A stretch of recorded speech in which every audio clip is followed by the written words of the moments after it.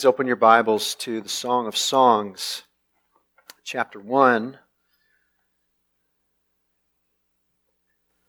This morning we will turn our attention to verse 9, chapter 1, verse 9 through chapter 2, verse 7. So as you're finding your way there, let's stand together and we will read this portion of the song and then pray for the Lord to help us as we consider the song. Song of Songs, beginning in chapter 1, verse 9.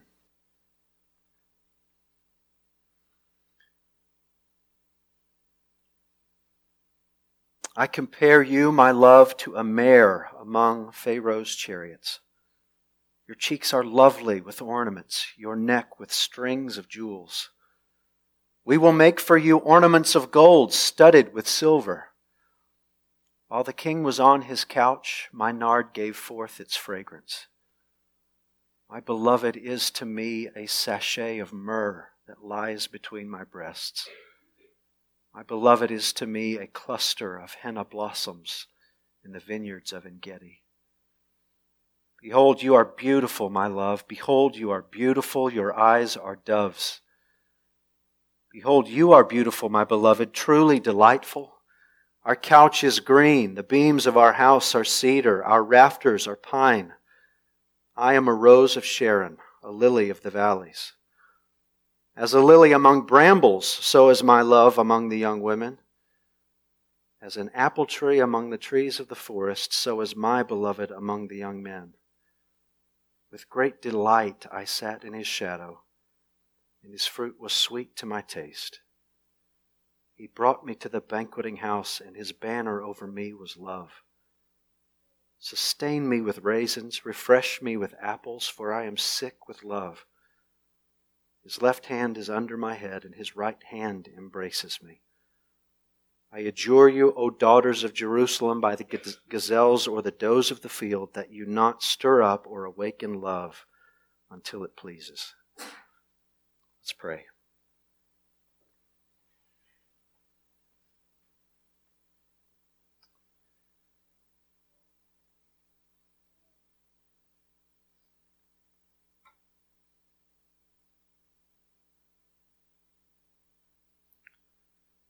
Father, we are grateful for your word and grateful for the many ways in which it calls us to the Lord Jesus Christ and the many ways in which it calls us to follow him.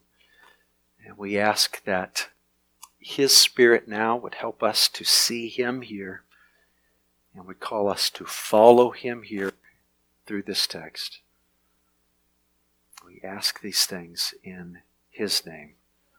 Amen. Please be seated. Well, this song is largely about the love of the man and the effect that his love has on the woman.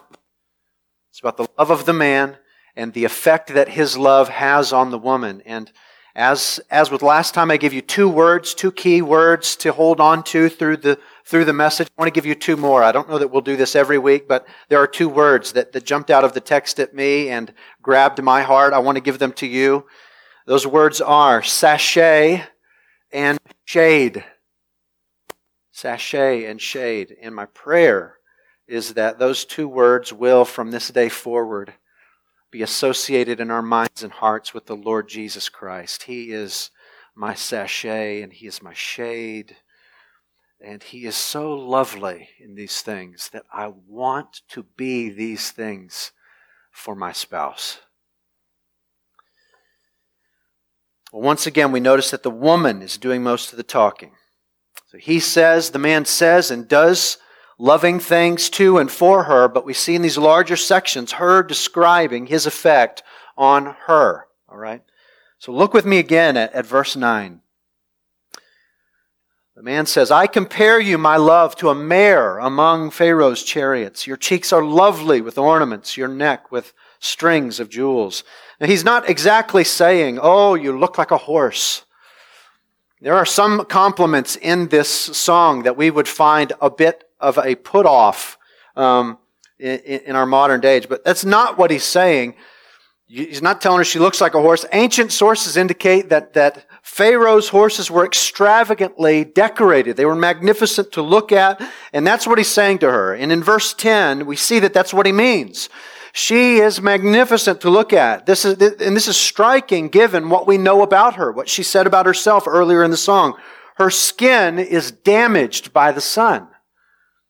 It's possible that she has literal jewelry on her cheeks and on her neck, but given what we find later, I'm inclined to believe that he is using a metaphor here. He's not talking about literal jewelry. If she's been damaged by the sun, where would that be most obvious? It would be most obvious on her cheeks and on her neck.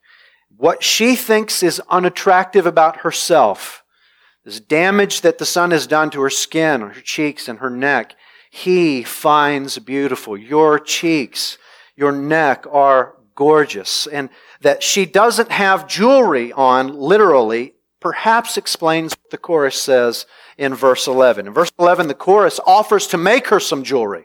We will make for you jewelry of gold studded with silver. And this could be taken a couple of different ways. It's possible that they are joining in, celebrating her beauty. But it's possible also that, given her cultural unattractiveness, they could be saying, okay, if jewelry would help, we'll be happy to make a bunch of it for her. At any rate, they're offering to enhance her beauty. Let us enhance her beauty, which sets up what she says in verses 12 through 14. Look there with me. While the king was on his couch, my nard gave forth its fragrance. My beloved is to me a sachet of myrrh that lies between my breasts. My beloved is to me a cluster of henna blossoms in the vineyards of En-Gedi. Now, the comment about the couch could be understood to mean, while the king was loving me, my nard gave forth its fragrance. Nard was used for perfume.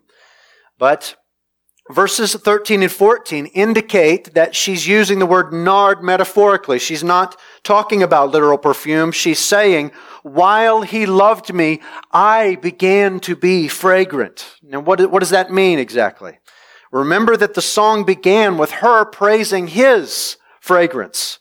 And then shortly after that, she was giving her own appraisal of herself, and she said that she had been unable to give attention to her own body. And the contrast there was intended to show that he is aesthetically pleasing, he looks good, he smells good, but that she has been unable to devote time to those kinds of things for herself.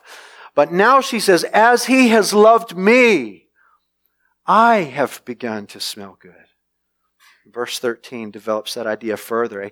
A sachet it's like a leather pouch. She has a leather pouch of myrrh around her neck. It's like a leather necklace. Myrrh also is used as a pleasing fragrance. And what does she say about this pouch of myrrh around her neck? It's him. He is that pouch of myrrh. My beloved is to me a sachet of myrrh. And this sachet is serving double duty in this text, okay? It's an answer to the daughters of Jerusalem. They said, oh, let us make jewelry for you to enhance your beauty. Now she's saying with this sachet of myrrh, no, I have a necklace. And it's him. He makes me beautiful. His love is what makes me beautiful. And when you bring in what she says about the nard and this pouch of myrrh, she's carrying that idea further by saying, and he is what makes me fragrant. His love makes me beautiful, and his loving makes me smell good. His presence in my life enhances me. So she's speaking of the sachet of myrrh, metaphorically, which makes me think she's speaking of the nard metaphorically as well. As he loved me, I began to smell good. And she develops that idea in verse 14. Henna blossoms were also an aromatic flower. So there's more of this idea of smelling good.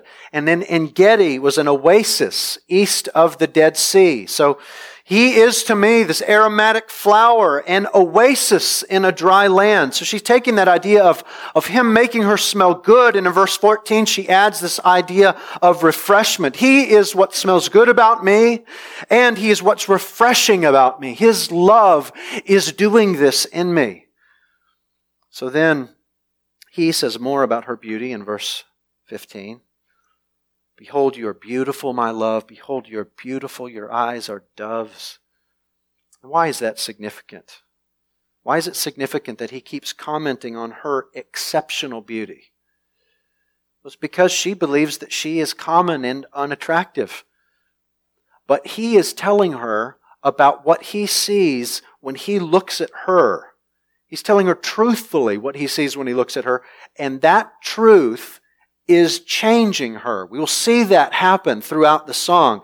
As the song progresses, she is eventually going to be described in the same terms that he was described at the beginning of the song. We'll see that eventually. She responds to him in verses 16 and 17. Behold, you are beautiful, my beloved, truly delightful. Our couch is green. The beams of our house are cedar. Our rafters are pine. Now, the comment about the couch, okay, and the beams of the house is a comment about his beauty. The comment about the couch and the house is a comment about his beauty. We should think of, you are beautiful, you're truly delightful, our couch is green. We should think of that as all coming in the same breath and with the same thought. She's not describing an ugly sofa from the 70s. She's using garden language. We talked about this before. This is garden imagery. Their couch is not a literal couch. It's this lush garden. And the house is not a literal house. It's a forest. There are trees. This is an idealized setting for love. She's preparing us here for another metaphor that she's going to use for him later on when she compares him to an apple tree. But the idea here is she's praising him. You are beautiful. Your love has created this glorious atmosphere for loving, for our relationship. And like she did earlier in the song, she then contrasts his magnificence. You are delightful. She contrasts that with her own intrinsic commonness. Look at the first part of, or first verse of chapter 2. She says, I am a rose of Sharon, a lily of the valleys. Now, many of us associate those phrases with Jesus, right? We've heard this in many songs. The Gaithers sing a song about Jesus being the lily of the valley, rose of Sharon. Now, we do that. We associate these phrases with Jesus because of the hundreds of years of interpreters allegorizing this text, where they took virtually every element of the text to represent Jesus in some way. That's not really the best way to understand this text. If we attribute these phrases to Jesus, it's like we're saying of him, well, he's nothing special. Because scholars are not sure that this Hebrew word should be translated rose at all. In fact, the ESV has a note at the bottom of the page that says it should probably just be understood as a bulb. Just a common bulb. We hear the word rose and we think, oh, she's saying that she's lovely. Well, it's likely she's saying, I'm just a bulb. And then that phrase, lily of the valley. The idea there's lots of lilies in the valley. If she had said lily in the desert, that might be something special. But there are a lot of bulbs in Sharon. There are a lot of lilies in the valley. And that's the whole idea. She's saying, you're magnificent and I'm common. Now, this is not attention-seeking self-deprecation where she's saying horrible things about herself to, oh, I'm terrible, say something nice about me. That's not what this is. She's magnifying him by pointing to her own commonness. But he won't allow her to think that she's common. Look at verse 2. As a lily among brambles, so is my love among the young women. So he takes that metaphor of lily. Okay, you're a lily, but not among lilies. You're a lily among brambles. Compared to other women, you're a gorgeous flower among thistle weeds. So then she picks up on what he says, his comparison, and makes a comparison of her own about him in verse 3. Look at verse 3. As an apple tree among the trees of the forest, so is my beloved among the young men. With great delight I sat in his shadow. and his fruit was sweet to my taste. Now this is one of the passages that makes me believe that these people are already married. Those who hold that this song is about an engaged couple approaching marriage, they believe that the marriage takes place in chapter 5. But that leaves you contending with a number of passages, including this one, which certainly sound like these two are enjoying their marital prerogatives. Right? Verses 3 through 6 are filled with sexual metaphors. And we're not going to focus on the sexual nature of those metaphors because that really isn't the point. Their sexual relationship is vibrant and wonderful because of what's going on deeper in the relationship. Now, just like he compares her to a lily among brambles, she compares him to an apple tree among the trees of the forest. You don't see apple trees in the forest. And that's the point. He is extraordinary. He's exceptional among the young men. Now consider the significance of what she says in the second half of verse 3. The second half of verse 3. Look there with me. The Hebrew text gives us two verbs in the first part of that sentence. It reads, I delighted in his shadow, and I sat down, and his fruit was sweet to my taste. Now our temptation, because we're taking this one chunk at a time, a week at a time, is to consider this without thinking a whole lot about the context, the greater context. But context makes what she has just said here explode. Think about what she said of herself early in chapter 1 of the song. Why would shade be particularly delightful to her? Because of how harshly the sun has treated her as she's been out working in the vineyards.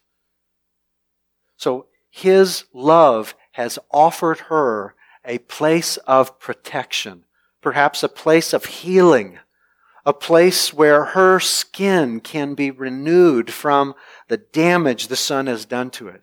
She is saying, he is uniquely what I uniquely need. And then she says, his fruit was sweet to my taste. She's been working in these vineyards, right? But has not been able to tend to her own vineyard. Now this passage, and later on in the song, there's this theme of him and their love being her vineyard. And his love has now provided her the opportunity to enjoy, finally, the fruit of her own vineyard. Now, verse 4 says the same thing as verse 3. It just uses different words in reverse order. He has brought me to the banqueting house is more literally, he has brought me to the house of wine. He's brought me to the house of wine. Remember the first thing that she said to him in chapter 1 was what?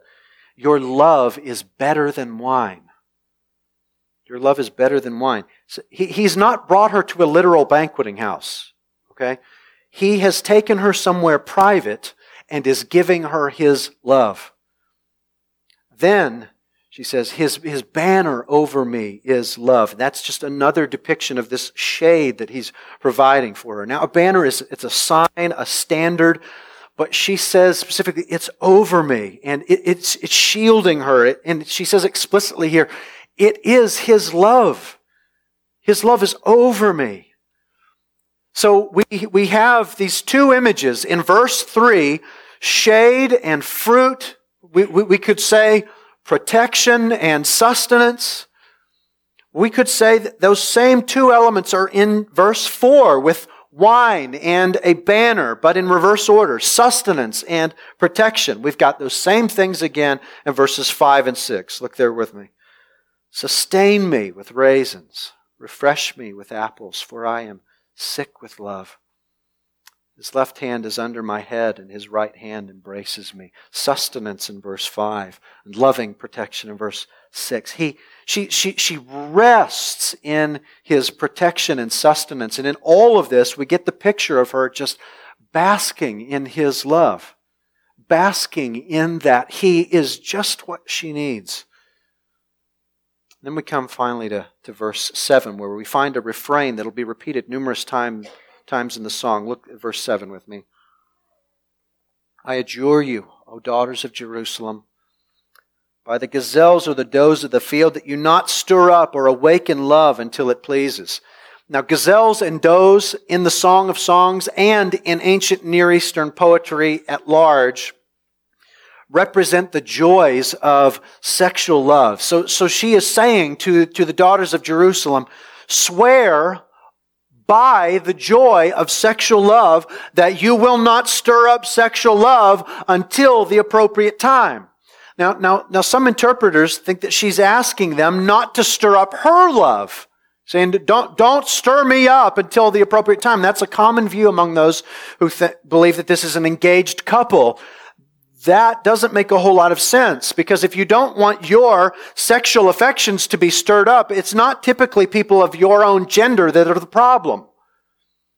Okay? No, a prevalent view among commentators today is that she's exhorting the daughters of Jerusalem to do exactly what she has done, and that is save themselves for marriage. She's saying, this is wonderful. What I'm experiencing is so wonderful. It's well worth waiting for. I want you to swear by the joys of love. Wait for this. Wait for it. Okay. Well, let's distill all of this down to three truths. These are the 3 points in your notes. And the first is that marital love, as God intended, enhances the beauty or aroma of our lives. It enhances the beauty or aroma of our lives. His love makes me beautiful. His love makes me fragrant. Second, marital love, as God intended, provides shelter and sustenance. It provides shelter and sustenance. I delighted in His shadow and sat down, and His fruit was sweet to my taste. Third, marital love, as God intended, is worth the wait. Marital love, as God intended, is worth the wait. Do not stir up love until it pleases.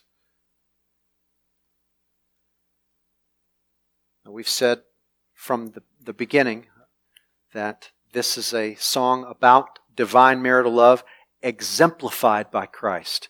So, how does Christ exemplify these things? Of course, we sing every week about the cross. We sung about it this morning, where Jesus shed His blood to take the penalty for our sins, so that we might be reconciled to the Father and adopted into His family and given eternal life, so that we might spend forever in His presence. His resurrection from the dead guarantees those blessings to all who repent and trust in Him. But are there things specific to the themes of this passage that Jesus exemplifies? The things that I've just pointed out to you.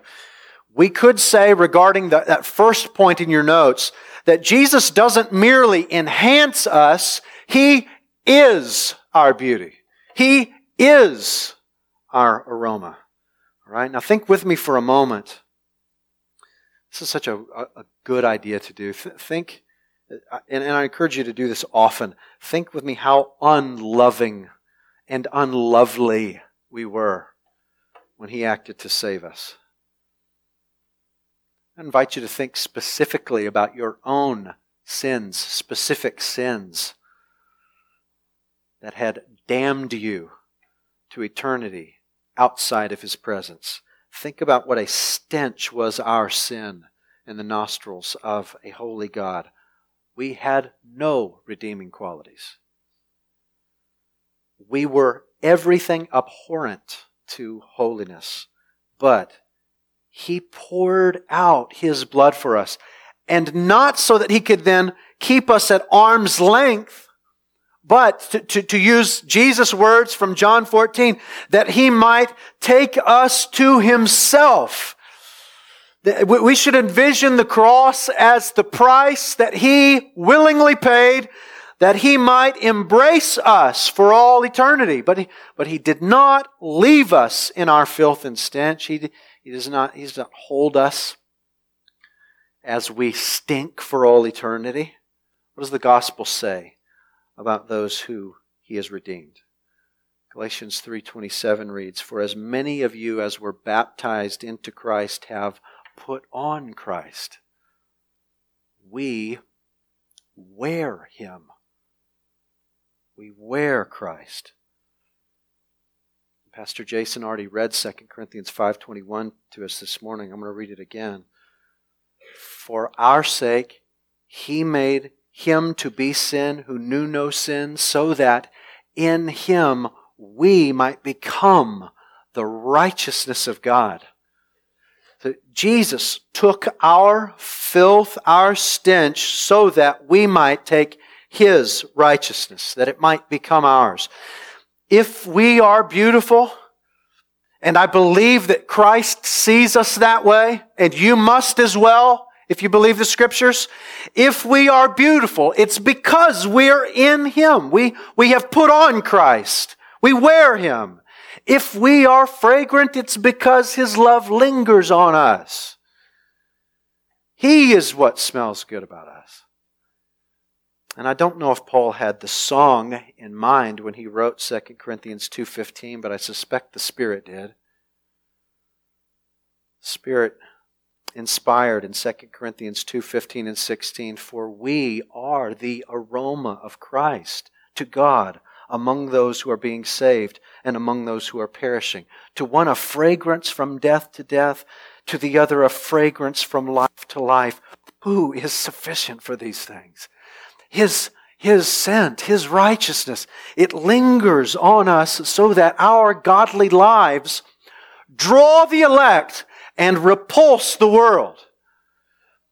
And the more that we enjoy His love, engage in fellowship with Him, the stronger that the fragrance grows on us. He is a sachet about our necks. He is what smells good about us. Likewise, He is a tree under whose branches we recline and whose fruit sustains us. In His shadow I delighted and sat down, and His fruit was sweet to my taste. Listen, those of you who have known pain, who have known the burning of the proverbial sun, there is no respite, there is no salve, there is no delight like resting in His shadow. To what does Psalm 34 call us? Oh, taste, taste, and see that the Lord is good. Taste, blessed is the man who takes refuge in Him. We've got both of those things in Psalm 34. We've got sustenance and refuge of protection. Listen, the world wants to sell us garbage alternatives to this wonderful shade of Christ. The world wants to sell us garbage. It calls to us, lying to us, offering us the devil's counterfeits to make us beautiful, to fix our stench, but it all leads to death. The devil would move us to make much of ourselves. He would say to us, here's how you can become beautiful. Here's how you can become attractive. Here's how you can become significant. The key to the whole thing that the devil and the world sells to us is that it's always outside of Christ. It's always a distraction from Christ. Jesus frees us from that so that our identity is in Him and we understand that the best thing about us is Him. There's freedom in that. There is freedom in that. There's freedom in saying, He is what smells good about me. The world offers false refuges. Career, entertainment, food, exercise, hobbies, family, drugs, sex, money. Come to these things. They'll make you feel better. They'll make you forget about your problems. But all of those things, when seen as ultimate comforts, they're like drinking salt water when you're dehydrated. They will kill you slowly because they distract you from the fountain of living water. But Jesus says, sit in my shade. Eat of my fruit. Enjoy fellowship with me. Taste and see that I'm good.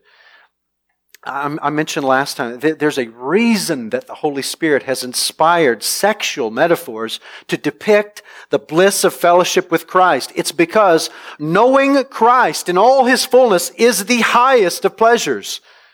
And He calls to us, lay aside the world and all its counterfeits. I would be a sachet about your neck and a shadow over your head. Rest under my banner of love, fellowship with me. So many of us would hold Him at arm's length, or we could say we would hold Him at Sunday's length.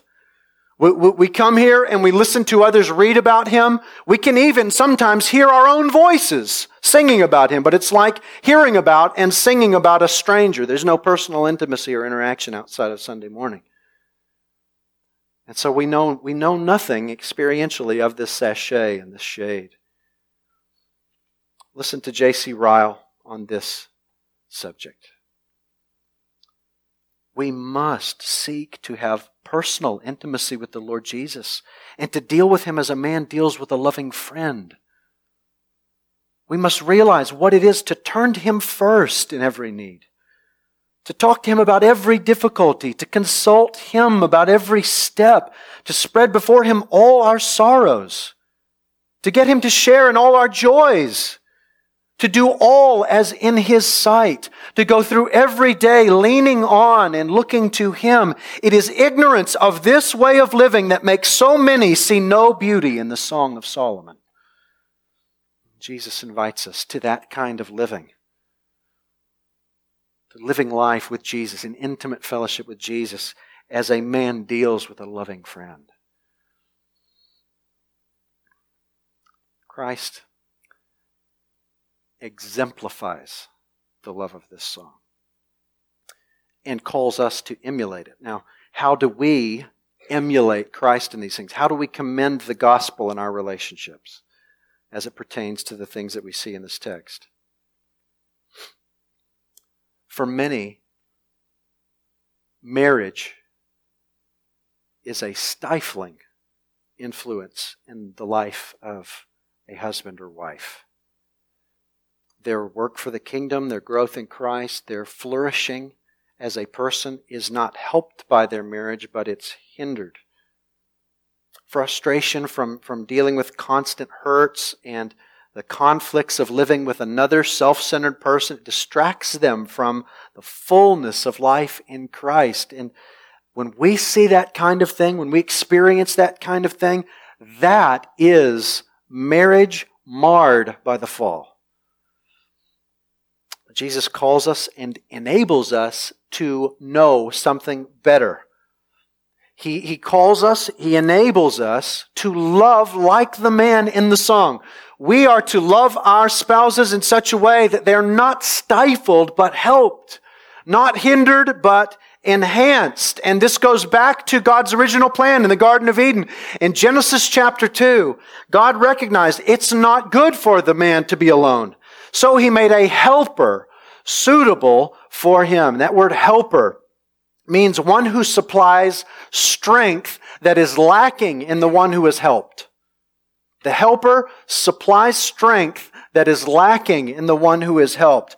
The man in Genesis 2 was made better because of the woman. She complemented him. The opposite is true as well. The man supplied strength in the area where the woman was lacking. He made her better than she would have been alone. He was what she needed. They complement one another. That is God's ideal. That is God's Garden of Eden design. Marital love enhances the individual. That is God's design. It makes them more than they would be alone. It complements them. The love of the one is a sachet of myrrh about the neck of the other. And we say that this is God's ideal. And when I say that, I do not mean that this is an unrealistic portrait that no one can attain. This is precisely what the gospel does. It restores us to Eden. And if I had the time, I would argue that the gospel restores us to something better than Eden. Something better than Eden. This is not just possible. What we see in the song is not just possible for believers. It is commanded of them. It is enabled in them by the indwelling Spirit and is one of the things that commends the gospel to a watching world. See, the world, think about the world. Think about even most Christians that you know.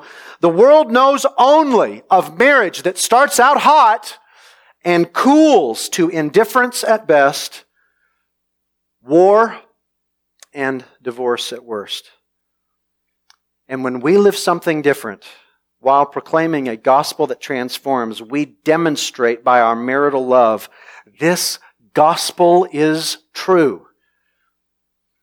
Now, what I've just said is not to say to those who are not married that they are less than they would be if they were married, because I would point to 1 Corinthians 7 and say that Paul teaches the exact opposite about singles there.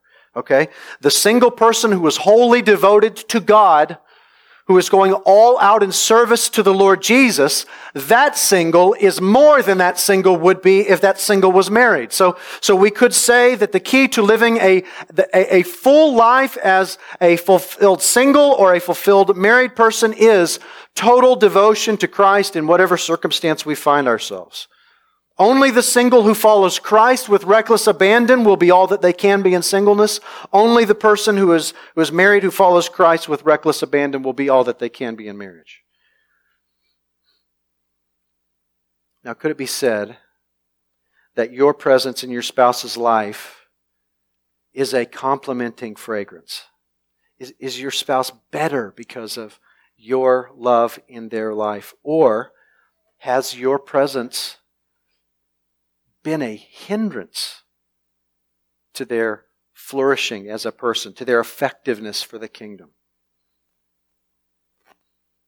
Are you a sachet about your spouse's neck, or are you more like a millstone? If we move further into the passage to this next great metaphor, are you a refreshing, sustaining shade for your spouse? You know your spouse.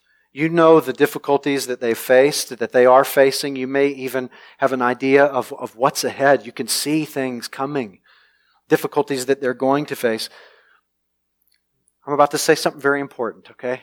So please listen very closely to this. Did you know that there is no one on the planet better positioned to be shade for them than you?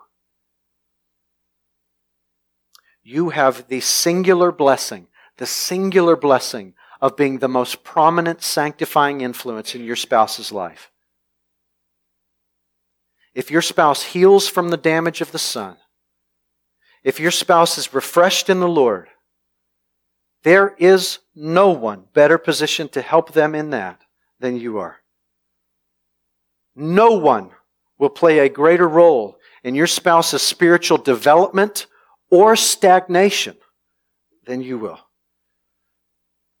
So have you been an influence that has tended only to intensify the rays of the sun, the suffering of your spouse? Has your presence in your spouse's life impeded their growth in Christ, impeded their healing from hurts? Have you added to the sun's damage to their skin? If your spouse has grown in Christ, has it been in spite of you? You may not even have to ask them. You probably know. Now think with me for a moment. This may bring a great deal of conviction and pain as we think about, I know that I've held my spouse back. I've hurt them. I've been a hindrance to them. I have intensified the rays of the sun. I have not been a shade to them. Let's turn the page here and think about this. Oh, to be Christ to them. Wouldn't that be wonderful? What a wonderful Savior we have. Consider what a glorious thing it would be for this to change, for your spouse to be able to say, my wife, my husband has been the tangible expression of Christ's shade in my life. With great delight I sit in my spouse's shadow and rest. She is my safe place. My spouse's fruits, sweet to my taste. My spouse is a gift of the Lord Jesus to me. I have only been helped toward Him by my spouse. Listen, you may not have been that before. The gospel says you can be that going forward. If you are in Christ, you can be that going forward. Now we do this, practically speaking, by encouraging them, pointing them to Jesus, modeling Jesus for them, being a safe place for them to struggle So often we are not a safe place for our spouse to struggle. We tend to help our spouses with their sin by prodding them, motivated mainly by our own good, because their sin is a major annoyance to us. I just invite you to think, can you imagine Jesus being that way? Can you imagine Jesus saying to anyone, get this fixed because you're driving me nuts. This problem that you have is getting in my way. This is just not the heart of Christ. No, in our sin, Jesus pities us because we are miserable. And so He helps us. We should help one another struggle with sin. There's a reason that we're looking at the Christological first.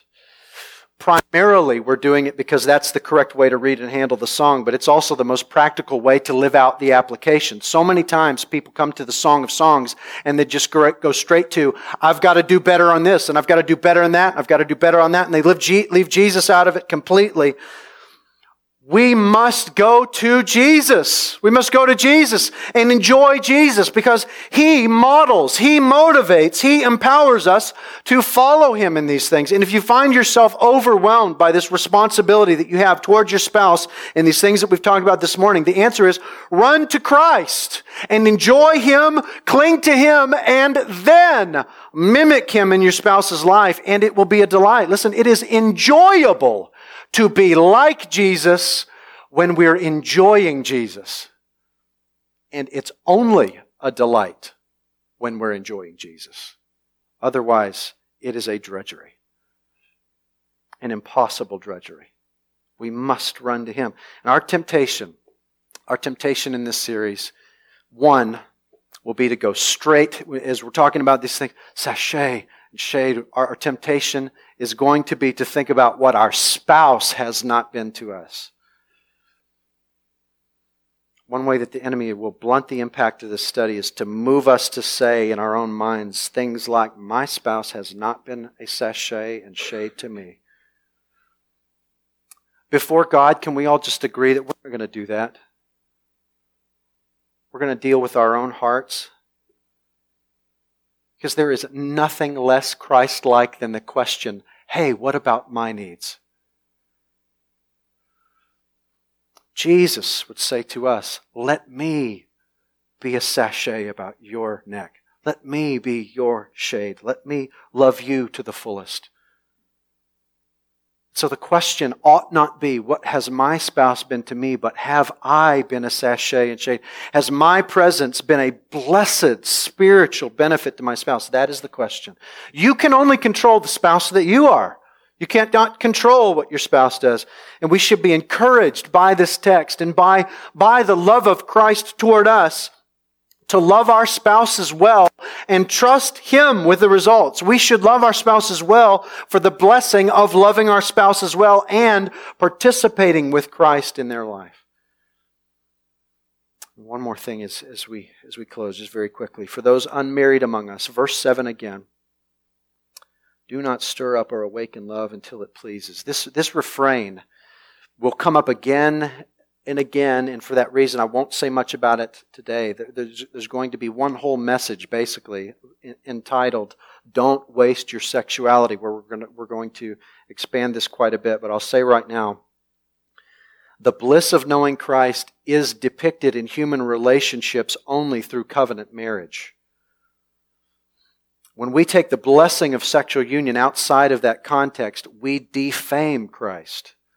And so the single person is not then left with no way to commend the gospel. The single person commends the gospel to others by living a life that says, He is my sachet and shade. He is my sachet and shade. The world would say to you, you don't have anything. You can't smell good. You can't heal. You can't be anything unless you have a wife or a husband. The single person says to the world, no, this gospel is true because I'm fine without a husband or a wife. He is my sachet and shade. And Lord willing, someday, if you find a spouse then the way that you commend the gospel to the world will be a bit different. But until then, this is how you do it. He is my sachet and shade. Let's pray together.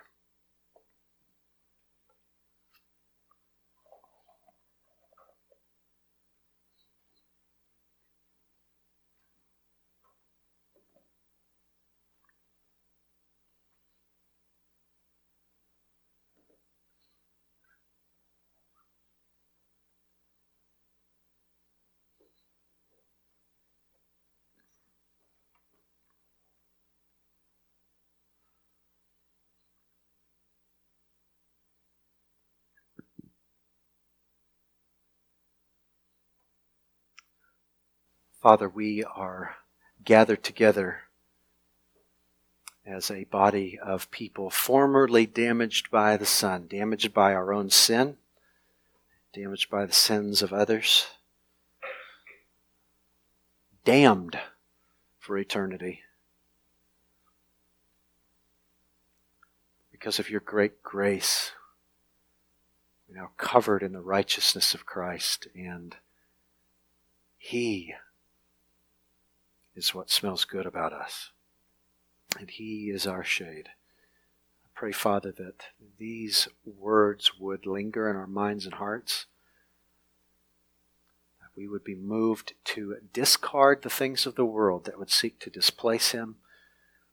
The Holy Spirit would move us to see He alone is our beauty. He alone is our refuge, that we would run to Him, Father. We pray, Father, that in the lives of singles, that they would delight to show the world that Christ is sufficient for me. While the world clamors for relationships and says you are less than a person if you don't have somebody, let the singles at Providence Bible Fellowship say with the woman of the song, He is my sachet and shade. For those of us who are married, Father, let us be so enamored with Christ, so taken with what He has done in us and what His love has done to us, that we would desire to be like Him in these ways, and that we would be an enhancing fragrance in our spouse's life, that we would be a place of shade and sustenance to them. Where repentance is needed, Father, would you grant it? Where change is needed, would you empower it? Would you do it all, Father, with our eyes firmly fixed on Jesus? For your glory, we pray in His name. Amen. Please stand. Let us sing together.